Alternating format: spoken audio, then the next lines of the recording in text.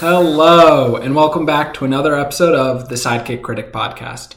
As always, I'm your host, Andrew Crosby, and I am delighted to be here with you for another edition of this film and entertainment industry podcast. After what was a very enjoyable Barbenheimer weekend and that whole extravaganza and movie event, we are back to our regularly scheduled programming this week, and it's been 19 days since the actors joined the writers on the picket lines. So I'm going to give you another update on what's been going on and what news has come out regarding this strike. The biggest news so far is the announcement from Sony of their changing movie schedule as a result of the strike. First up was Gran Turismo, which was scheduled to release very soon on August 11th, has changed its release pattern to its full release is now August 25th, with weekend previews the weekends of the 11th and the 18th. This is Sony's attempt to market the film without having its big stars, Orlando Bloom and David Harbour, out doing interviews and press junkets for the movie. They're hoping that with these preview weekends, some positive word of mouth will be generated, and that will serve as its own kind of marketing beast for the movie. I think a lot of movies may end up adapting their schedule to something like this, as these A-list stars are a huge way studios market their movies, and without them, who knows what they're going to do. Sony also delayed Kraven the Hunter. The newest addition to the Sonyverse, scheduled to come out October 6th, has been pushed back all the way to August of next year. I think without having Aaron Taylor Johnson to promote it, and looking at the movie slate and window, they just decided, you know what, this movie will do better next year, so that's a long ways off before we get to see Kraven the Hunter. Karate Kid was scheduled for June of next year, has been pushed to December. A untitled Ghostbusters Afterlife sequel was slated to come out December 20th. That is now coming out in March of 2024. It was already expected this movie would be delayed because of how far along they are with it, but the newest Spider-Man Beyond the Spider-Verse was slated for next March. That's been taken off their calendar entirely. It is now TBD.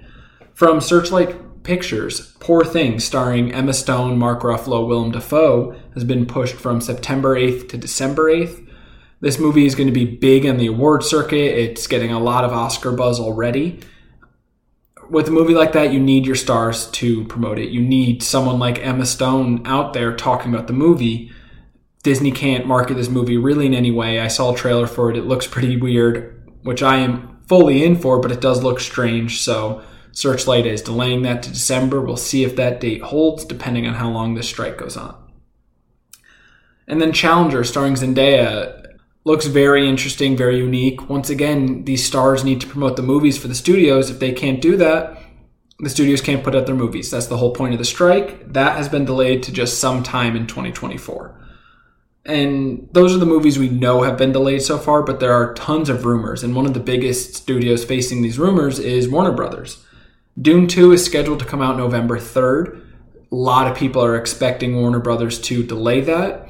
The IMAX CEO actually in a shareholders meeting said the movie is not delayed, but the decision, it doesn't rest with him. It rests with David Zaslav, who is going to have to determine what he's going to do as this strike goes on, because I don't see it getting wrapped up by November. So Timothée Chalamet, Florence Pugh, Zendaya, Rebecca Ferguson, none of them will be able to promote the movie. They also have The Color Purple, another one of those award junket movies, slated to come out December 20th. That sounds like it might be delayed. Aquaman and the Lost Kingdom with Jason Momoa, one of the best aspects of DCEU, with multiple of the recent movies being a flop, is slated for December 25th. We'll see if that holds. Outside of just delays, there's been a lot more news and happenings and rumors going on involving this strike. One of the most interesting to me is the possibility of first look contracts and a force majeure termination for it. So there's a lot of terms there that I actually had to look up to understand properly, so let me run through those. A force majeure termination is a clause in many different kinds of contracts where when certain events happen, acts of God, so to say, that prevent either side from being able to fulfill the contract, it gives another side an out. It allows them to get out of the contract without penalty as unforeseen circumstances have arisen.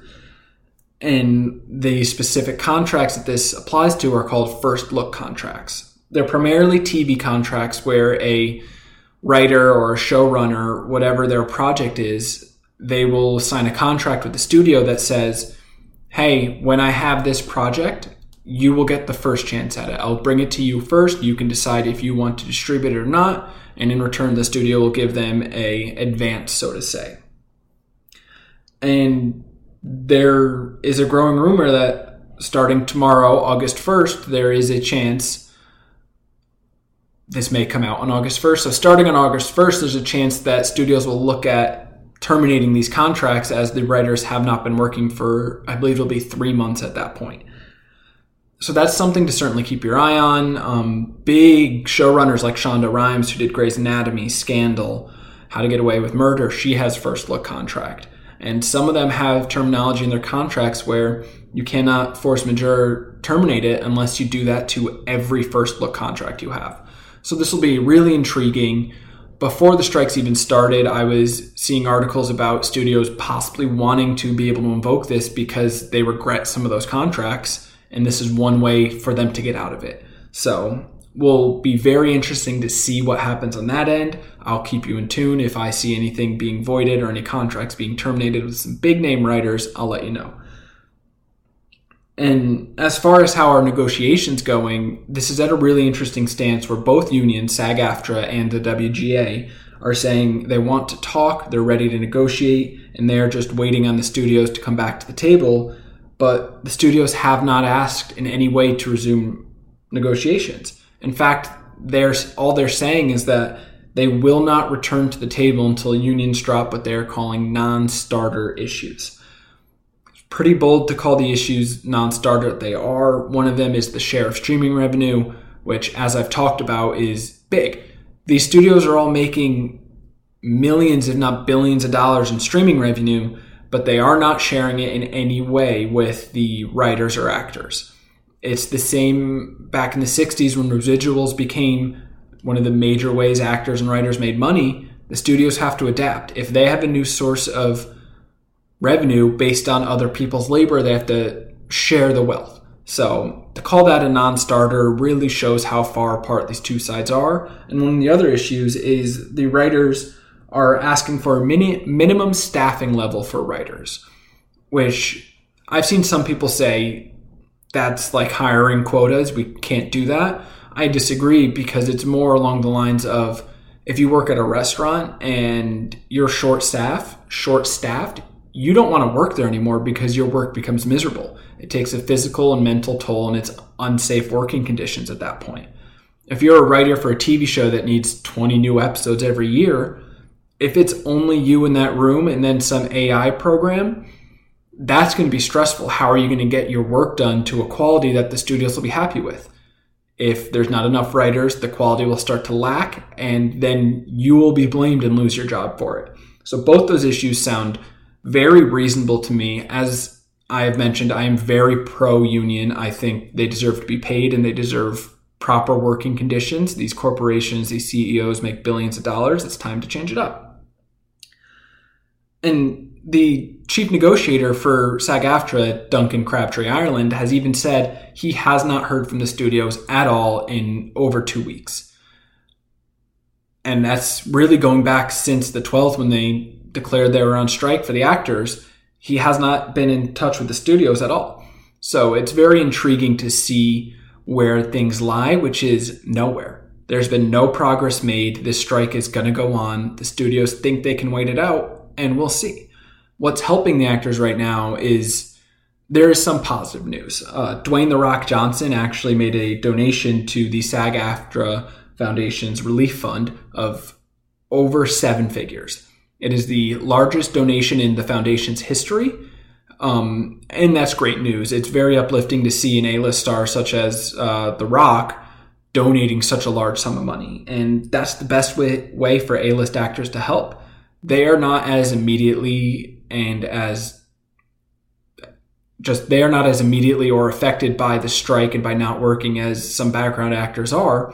So for them to get out on the picket lines in solidarity, for them to give speeches, as I saw Bryan Cranston doing at a picket event last week, and to donate when they and where they can and how much they can is all they can do to really help their fellow union members.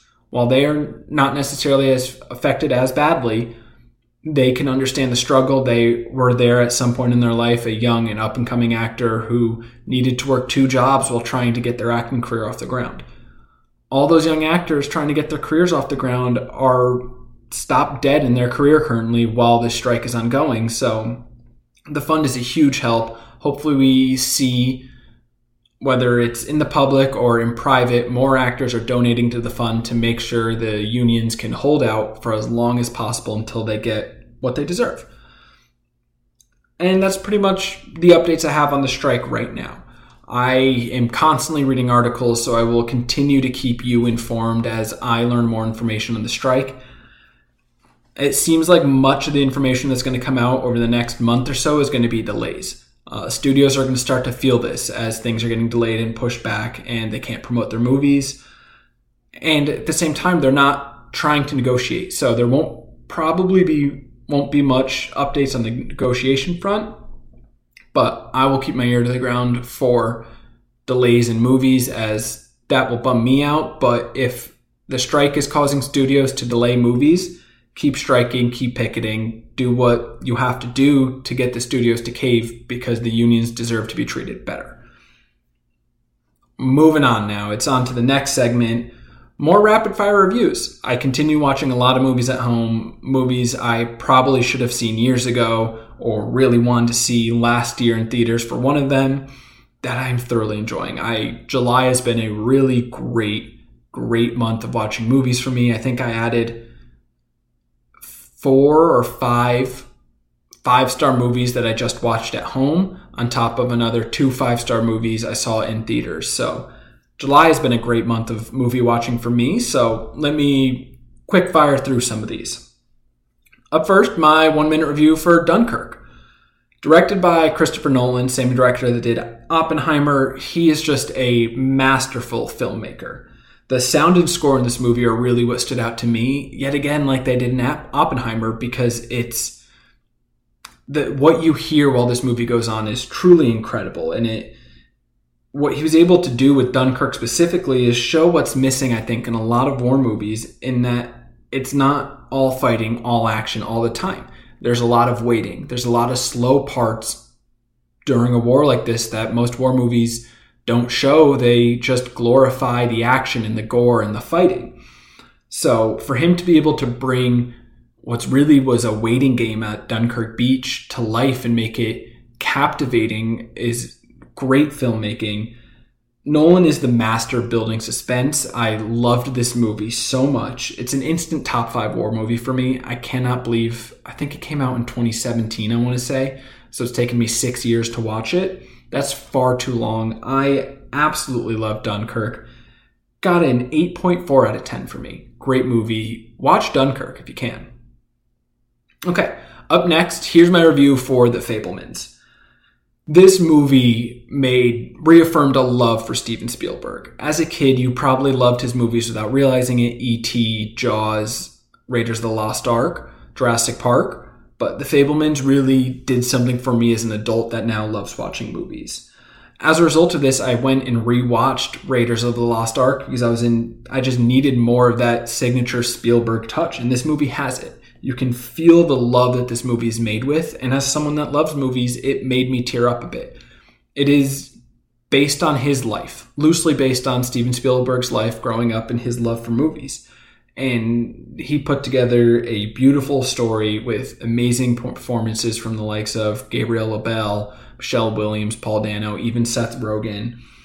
This movie is so worth a Sunday afternoon in watch. Really give it your focus and your attention. It's so heartfelt. I loved it. It's one of my highest rated movies. 9.5 out of 10.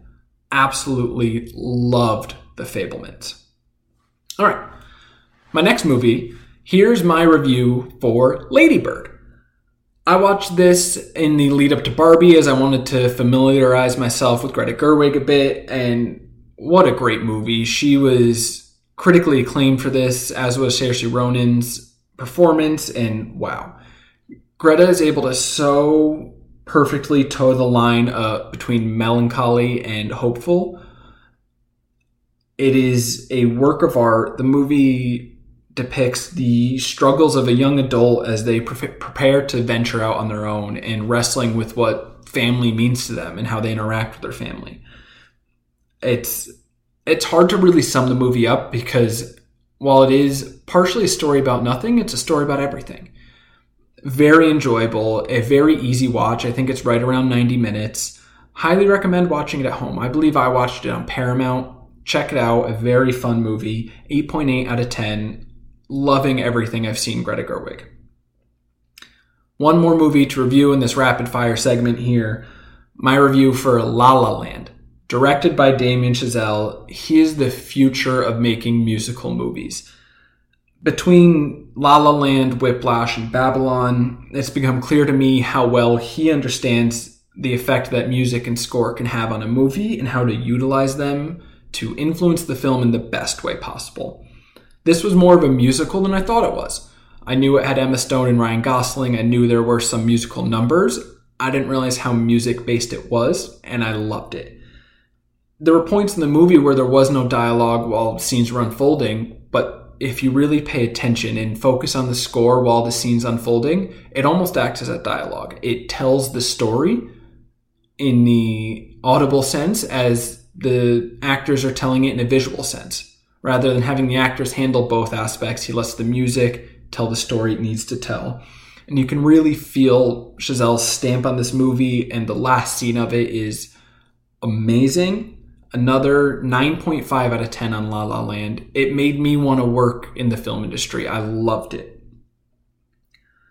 So, with those 4 movies out of the way, one common theme I really want to talk about with them is the directors.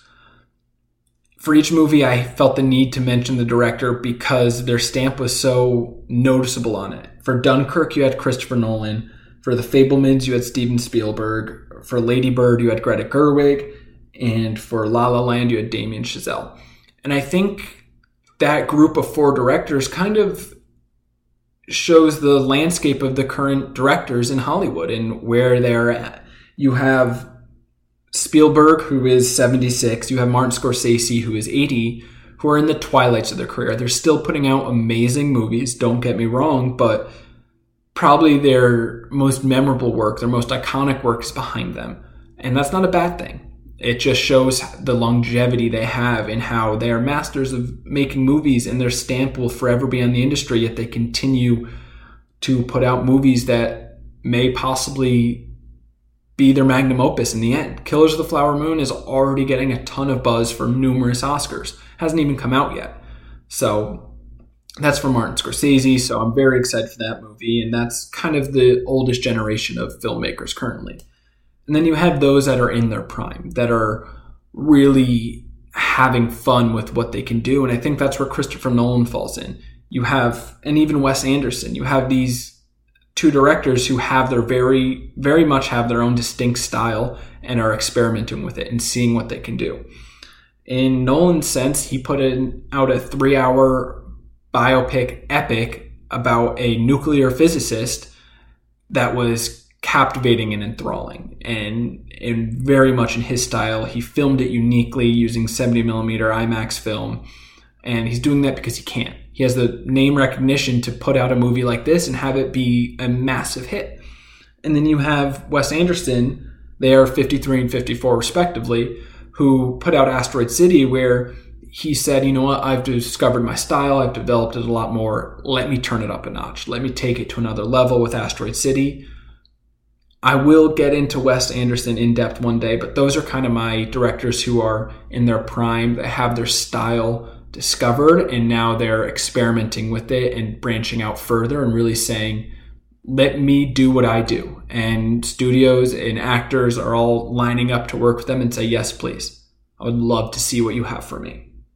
And then you have the younger generation, which in my opinion contains Greta Gerwig and Damien Chazelle. They are 39 and 38 respectively. Very young in terms of filmmaking, and they are putting out these amazing, massive movies. With Greta Gerwig, Barbie is the perfect example of what I think is kind of her stamp, where she understands humor. She knows how to make unique, original humor stories, but to include the heart with them, to make sure it's not just a comedy. There's a lot more to it when you pay attention. Loving what Greta Gerwig is doing. I'm very excited to watch Little Women soon.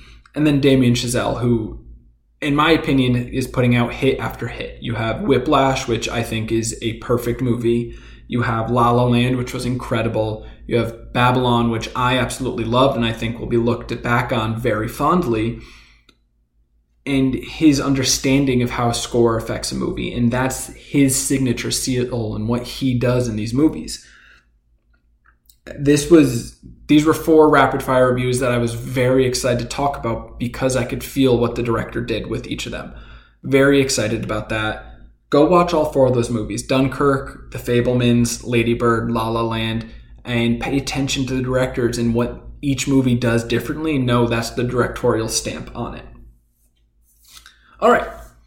We did my 4 rapid reviews for movies I watched at home. Now let's dive into a couple movies I saw in theater in the past week. First one I saw was Theater Camp. This movie was very fun, and yet again, it had a unique feel to it. It stars Jimmy Tatro, who you may know from his YouTube channel, Life According to Jimmy. He was also in 22 Jump Street and The Machine. Ayo Edebiri, who was in The Bear. She played Chef Sydney. It's got Ben Platt, who was in Pitch Perfect and was also a writer on the movie. And then it has Molly Gordon, who was also in The Bear. She played Claire. She was in Animal Kingdom, Good Boys, Booksmart. Not only was she in the movie, but she also wrote and directed for the film. What a fun movie. It's from that list, it's clear it's not really any A-list star celebrities, which sometimes I do love in a movie because it allows you to separate. A good example of this is Barbie, where I said one of the things for me that I loved about it was that it never felt like Margot Robbie. It felt like Barbie. That's only a problem with A-list stars. Where like Ryan Reynolds is a great example. He makes very fun movies, but more often than not now, he is Ryan Reynolds in the movie than whatever character. In this movie, it allowed you to really focus on the characters and who they are. Theater Camp tells the story of a summer theater camp where the woman that is beloved that runs it falls into a coma, and her YouTube star social media influencer son has to come in to run it, and what happens from there. It's very fun. It's a strange kind of comedy. There are points in the movie where myself or others laughed when not many other people were laughing. It is very unique in an original story, which I love. Like I said, Molly Gordon directed it. This was her first feature film as a director, and I think she did a great job. It's very evident her comedic sense is strong in this movie. It uses inserts to move the story along quicker and in a comical way. And by insert, I just mean a few scenes unfold, and then to move the story along, a black screen comes up and then some text appears on it to kind of tell you what's happening, what you're not seeing. And some of those text moments were the funniest parts of the film. It just was such a great little satirical bit of humor to do it through text in a very wry way. I loved it. It's such an enjoyable comedy. Yet another director giving a movie their distinct feel, and that's what's really setting this apart from other movies I've seen this year and why I enjoyed it so much. It's not the best movie I saw this year. It's probably not in the top 10, but it's very enjoyable.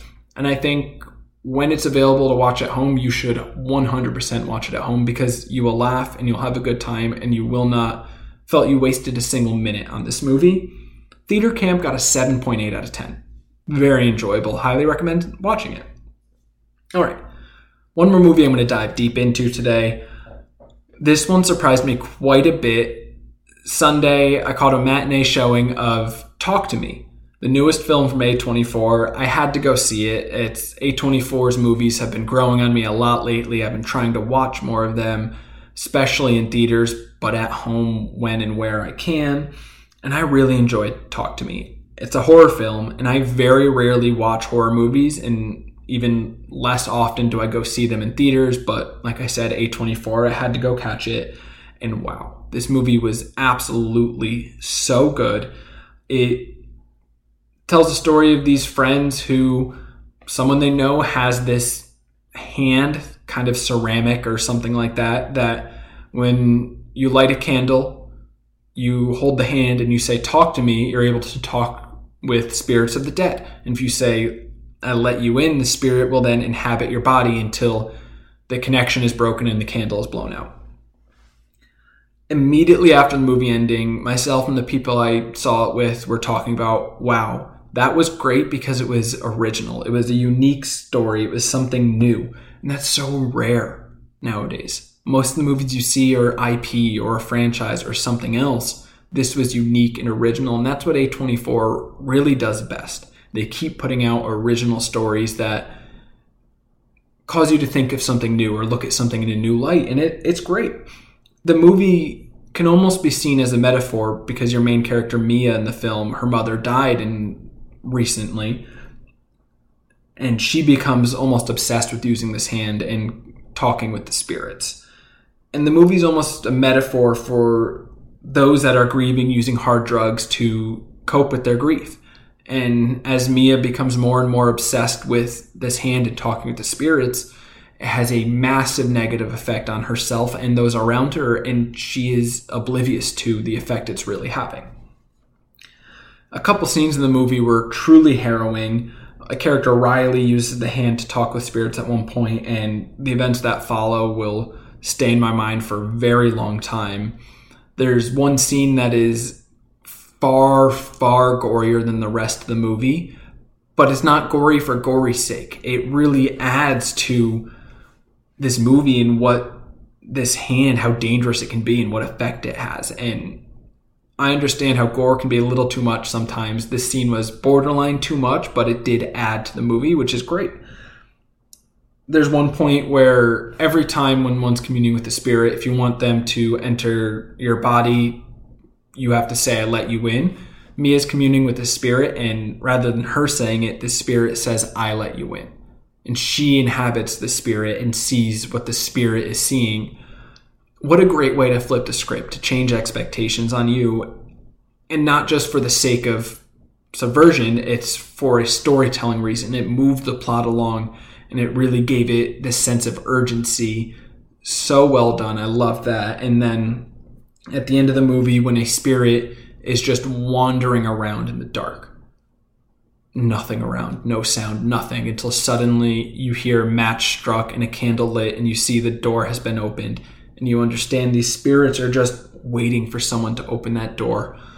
What a great movie. It's directed by yet another set of rookie directors, brothers Michael and Danny Philippou. They're YouTubers. They grew up in Australia.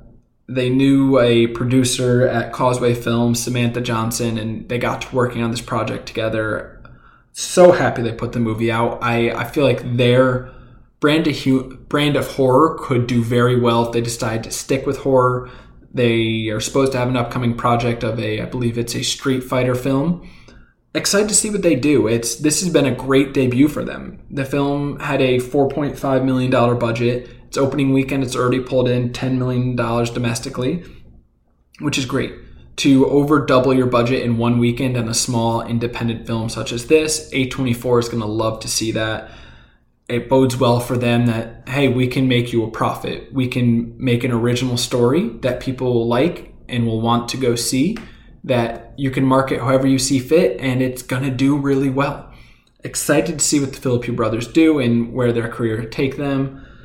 Yet again, another original story with a director who knows how to put, or in this case, directors who are able to put their own stamp and feel on the movie. Talk to Me is getting an 8.0 out of 10. Absolutely loved it. This was a great weekend for me of watching smaller original story movies. Theater Camp, Talk to Me, both great, both with rookie directors. This is what I love about movies. I love seeing something new. I love looking into it after the fact and seeing that while they're not my favorite movies of the year, two movies that I thoroughly enjoyed were made by new directors. So it gives me new people to follow in the industry. If any of them have new projects coming up soon, you can be damn sure I will be in the theater to watch it because I love what they're doing. All right.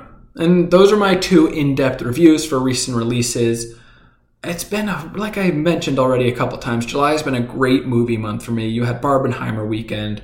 My month started with me watching The Godfather Part 1 and 2. You have watching classic Spielberg movies, both new and old, Christopher Nolan films mixed in, some Greta Gerwig, Damien Chazelle. I watched 2 of his movies, Babylon and La La Land, this month. Been really trying to broaden my movie horizons while also staying true to what I love. I watched a bunch of Mission Impossible movies this month to get ready for Dead Reckoning Part 2.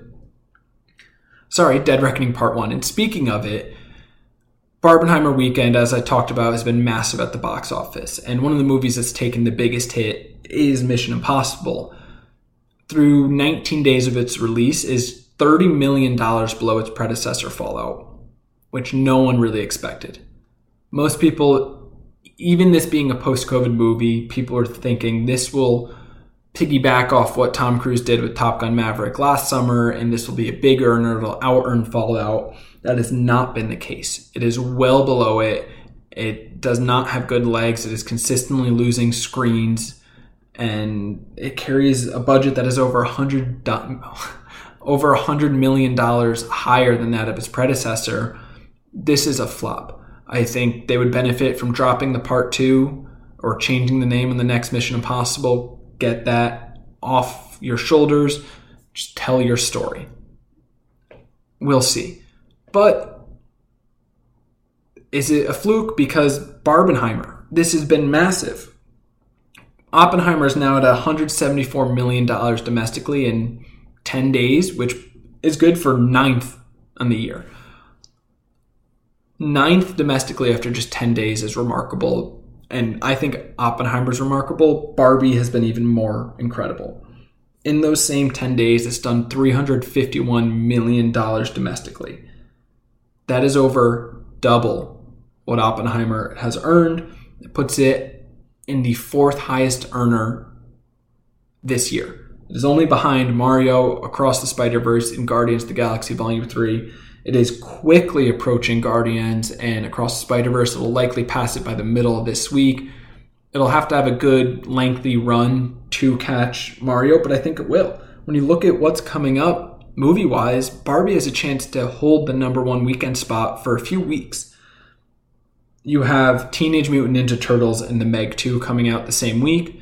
Those will both pull from Barbie's audience a little bit, but everyone I've heard that has seen Barbie has instantly agreed, I need to go watch that a second time. How many of those people are going to... Most of them will probably prefer to go see Barbie again rather than go see The Meg 2. Well, The Meg 2 will do great internationally. China loved the first Meg movie. I don't think it's going to do that great in the States. I think you'll see Barbie take another number 1 slot in the weekend. Then you have a horror film in The Last Voyage of the Demeter. I don't know how to pronounce it, but horror is never going to take away from something like Barbie. That is a pop culture event. That's going to stay number 1 through that likely. Its first contest is going to be with Blue Beetle, the next DC movie, but most people I'm hearing talk about it just say, I feel like the trailer told me everything I need to know, and I don't have any interest in this character. DC has lost its goodwill to get me into the theater for a character I have no idea who it is. Then you have Gran Turismo, which Sony is already showing signs of concerns given that they changed the release on it. And then not until the first week of September do you have The Equalizer 3 with Denzel Washington that might knock Barbie out of the number 1 spot. Barbie's going to make $1 billion without a doubt. Its second weekend, this past weekend, it did $93 million, which is good for 7th all time in terms of biggest second weekends. And it's not a part of a franchise. Every other entry above it in those top 7 are part of a franchise. You have Star Wars, The Force Awakens, The Return of Star Wars. You have the first Avengers movie. You have Avengers Infinity War and Endgame. All massive franchise movies, the next installment that became movie events. You have Black Panther, which I believe came out during a holiday weekend, but was also another cultural event that people felt the need to be in on. And you have Jurassic World, another franchise. For Barbie to be in the likes of those just shows how incredible this movie is doing. Its opening weekend of $162 million has been the largest weekend earner all year. This Barbie phenomenon, Barbenheimer phenomenon, is going to be looked at and be studied because It's been an incredible marketing tactic. It has become a pop culture event. There have been Warner Brothers marketing executives who have said, we expected the movie to do well. We hoped it would be big. Never in our wildest dreams did we expect it to be what it is. The movie's going to make $1 billion. It's great for Margot Robbie and Greta Gerwig. I love to see them succeed. What was my favorite movie of the year? I'm so happy to see this. Once again, if you haven't seen it, go see Barbie in theaters while you can. It's so worth it.